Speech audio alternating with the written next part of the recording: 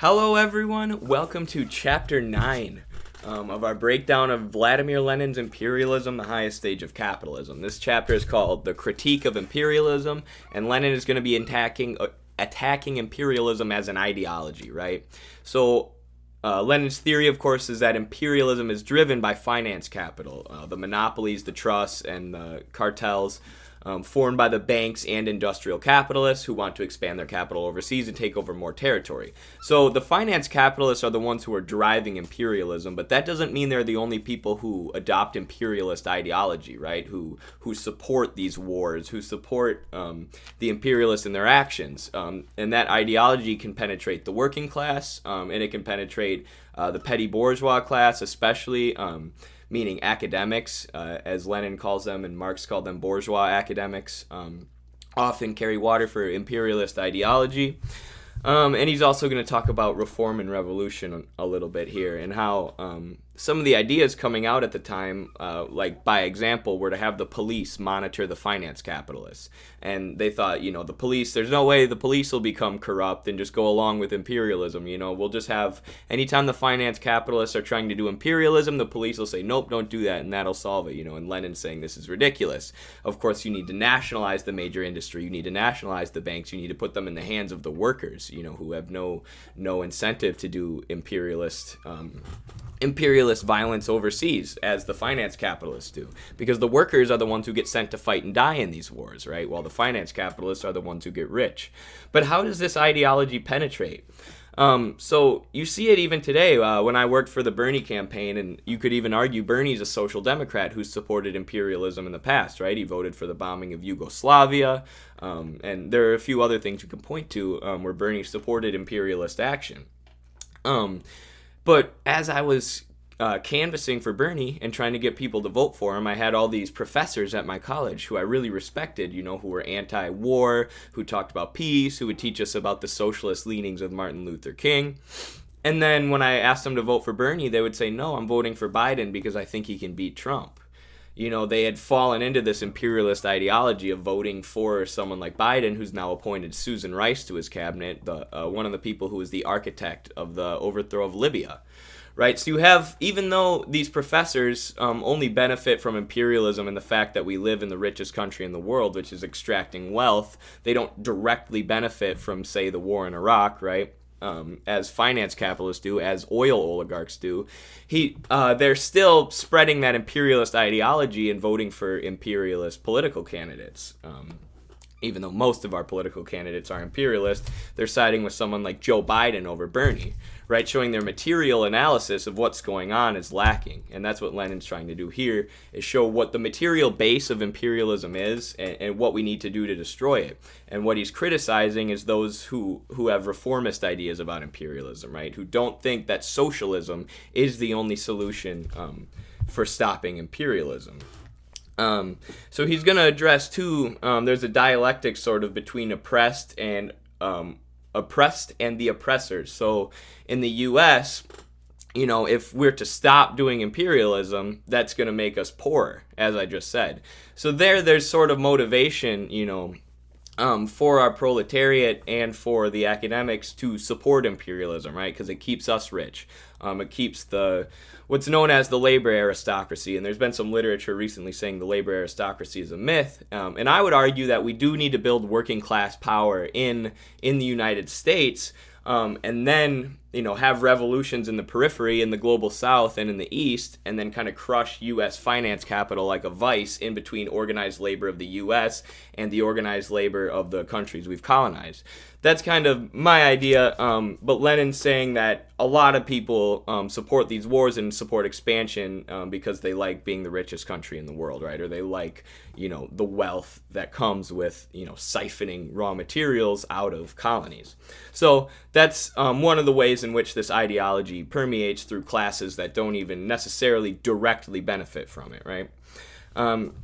So Lenin critiques the Spanish-American War, says it was an imperialist war, and then he's going to quote Lincoln here, and he says Lincoln was critiquing the Spanish-American War as well, and he says, when the white man governs himself, this is self-government. But when he governs himself and also governs another man, that is more than self-government. That is despotism. So Lincoln saying the Spanish-American War was bad. It was just America, rather than governing themselves, they were doing imperialism. They were going and taking these colonies. And Lenin, while this is kind of cool that Lincoln said this and that, we have an American president who came out against imperialism, Lenin says the critique falls short because it doesn't recognize the relationship finance capital has in the Spanish-American imperialist war, right? This was American finance capitalists trying to take colonies, Cuba, who was all taken in the Spanish-American War. Puerto Rico was one, to take colonies and expand their influence, as Lenin's laid out in the previous chapters. It's not just the white man trying to govern another man, as it kind of was with slavery, and even slavery had an economic base too, of course, but this is just finance capitalists trying to expand the amount of territory that they have.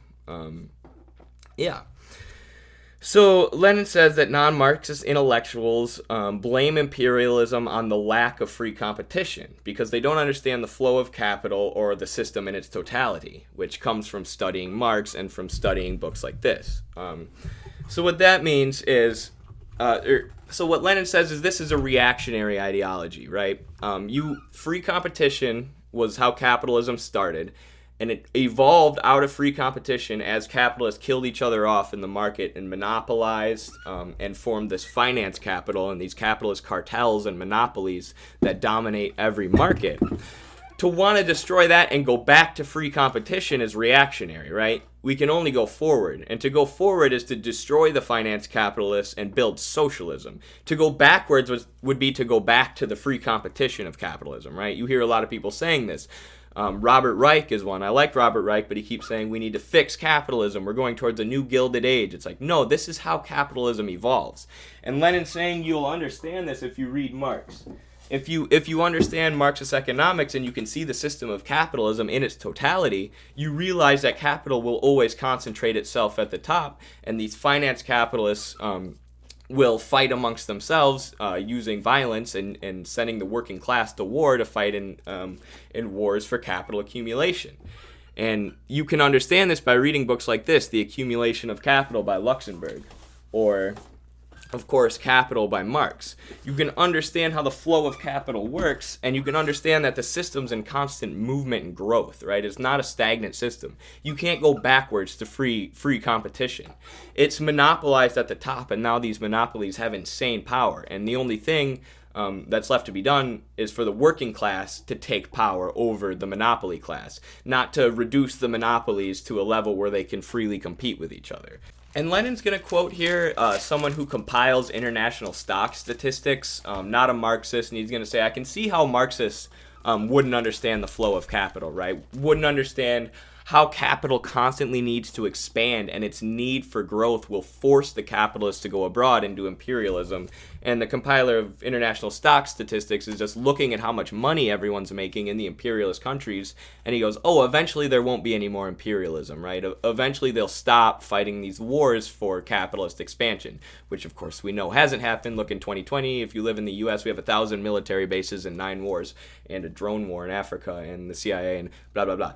Whatever, we know imperialism hasn't stopped. And Lenin says, I understand how a non-Marxist would make this mistake, but a Marxist should know better. And Kautsky, Lenin's rival, is claiming to be a Marxist, and he's doing apologetics for the UK and their imperialism, and says that democracy between nations should be pursued, and that the UK and the imperialist countries are spreading democracy, right? The oldest imperialist trope in the book. And this is the Social Democrats at the time, right? And Social Democrats have a long history of supporting imperialist action. That's continued till today, but in the U.S., Social Democrats seem like radical communists compared to the rest of our disgusting, imperialist, murderous political establishment. So Hilferding here, Lenin's going to quote from him, and he's going to make the point I was making earlier, that we can't go backwards to free capitalism, right? We can only go forwards. Only socialism can progress society and end the violence of imperialism. It's time to go to a better mode of production past capitalism, not backwards to the first stage of capitalism with that free competition, right? And Lenin asks, what is to stop free competition from once again transforming itself into monopoly capital if we do that, right? And nothing, nothing can stop the flow of capital, and nothing can stop it from monopolizing so long as you have private property ownership and you have one class who exploits another in the mode of production. So Kautsky says the countries with the most free trade are the ones who dominate the global market. He's saying that the countries who open up, or who do the most free trade, because they have large trading statistics with their colonies and are exporting and importing a lot of raw materials out of the colonies, Kautsky looks at that and he says, oh, that's why they're doing well. The most rich countries are doing well because they're trading the most, and Lenin says no, it's because they have the best imperialist tactics. Those who are the most ruthless, and those who expand their capital with the most violence are the ones who are doing the best in the global market. And he says that Germany was doing better than Britain at the time, and Germany was using tariffs to undercut competitors and other economic warfare tactics. So Lenin's saying it's the imperialist tactics that are doing or helping countries become rich, not trading. And he uses Germany as an example because Germany's using tariffs, stopping free trade to undercut the prices of other countries. So it's those who are the most successful in their imperialist tactics are those who dominate the global market. And post-World War II, post-Lenin, of course we've seen that with the U.S. We built this enormous military that dwarfs all other militaries. We have drone surveillance all over the world. We have 1,000 military bases all over the world. And we have the World Bank, the IMF in the pocket of U.S. finance capitalists, the CIA, of course. All these institutions, these armed bodies who prop up imperialism, and as a result, it's made the U.S. finance capitalists the richest of anywhere in the world. So finance capitalists export capital to their colonies while also debt trapping them to collect payments. Lenin's going to talk about how this happened at the time. I basically just covered that with the World Bank and the IMF, how they do their structural adjustment loans to keep people trapped in debt.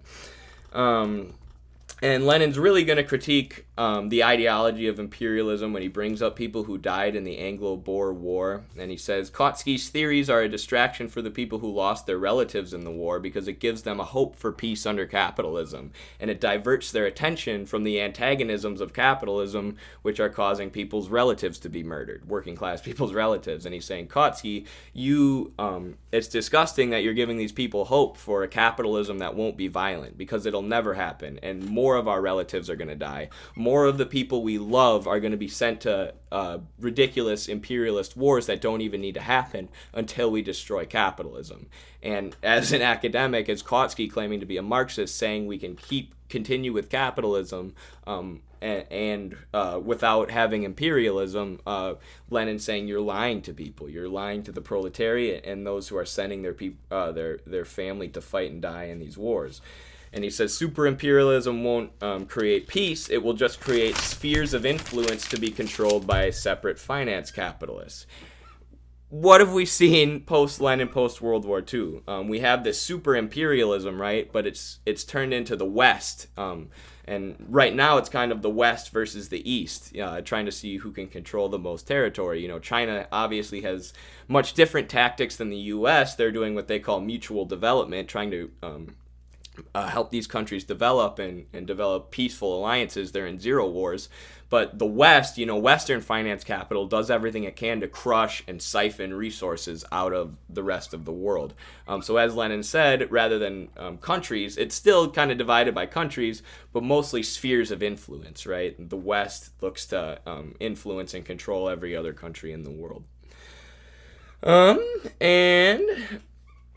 Yeah, imperialism robs nations of their national independence. Hilferding says their sovereignty is stolen, and they develop capitalism and colonize nations who aren't asking for it. And that's what imperialism does. It forces Western, we know the history of colonialism, not only forcing Western capital on these countries, but forcing Western culture, right? Forcing them to be Christian. Trying to put Western values, which we believe to be more civilized, in them. And along with that has come disgusting racism. You see so much xenophobia towards Muslims in the U.S., towards Chinese people, xenophobia. You see racism towards Mexicans and people in the global South or in Latin America. And that comes along with imperialism. That's part of this ideology. And at the end, they mention what they mentioned in the last chapter, that empires usually fall when people in the colonized nations start to rise up.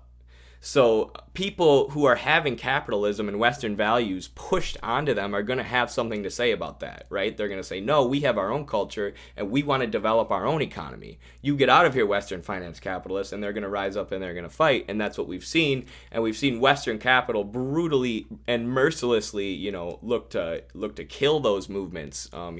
Operation Condor, the CIA coup in Iran, the CIA coup in Indonesia, what the British did in Ireland and in India. We've seen Western finance capital brutally crush these movements, but these movements have not died as much as the finance capitalists would like you to think they did after the fall of the Soviet Union. They have not. And like I said, I think my goal and the goal of what I think the goal of my comrades in America should be is to organize labor and to crush American finance capital in between the vice of the periphery countries who are building socialism and the organized labor of the American socialists. And we should look to take the wealth from the finance capitalists and distribute it to the working class. And that's the only way we'll stop imperialism. So that's chapter 9, y'all. Great chapter. Lenin, previous to chapter 9, it's a bit more scientific, right? He's pulling from accounting books. He's saying this is how imperialists form, this is how capitalist combines form, this is how monopolies form. But now he's talking about the ideology of imperialism. He's kind of roasting Kautsky. Brings up the thing about the Anglo-Boer War there. Says you're doing apologetics for imperialism, which has killed the families of actual workers. So great chapter here. Next will be chapter 10, the place of imperialism in history. And then we were on to this bad boy, State and Revolution, which will tie in really well with imperialism. So gotta love Lenin. All right, thanks for watching, everyone. Peace.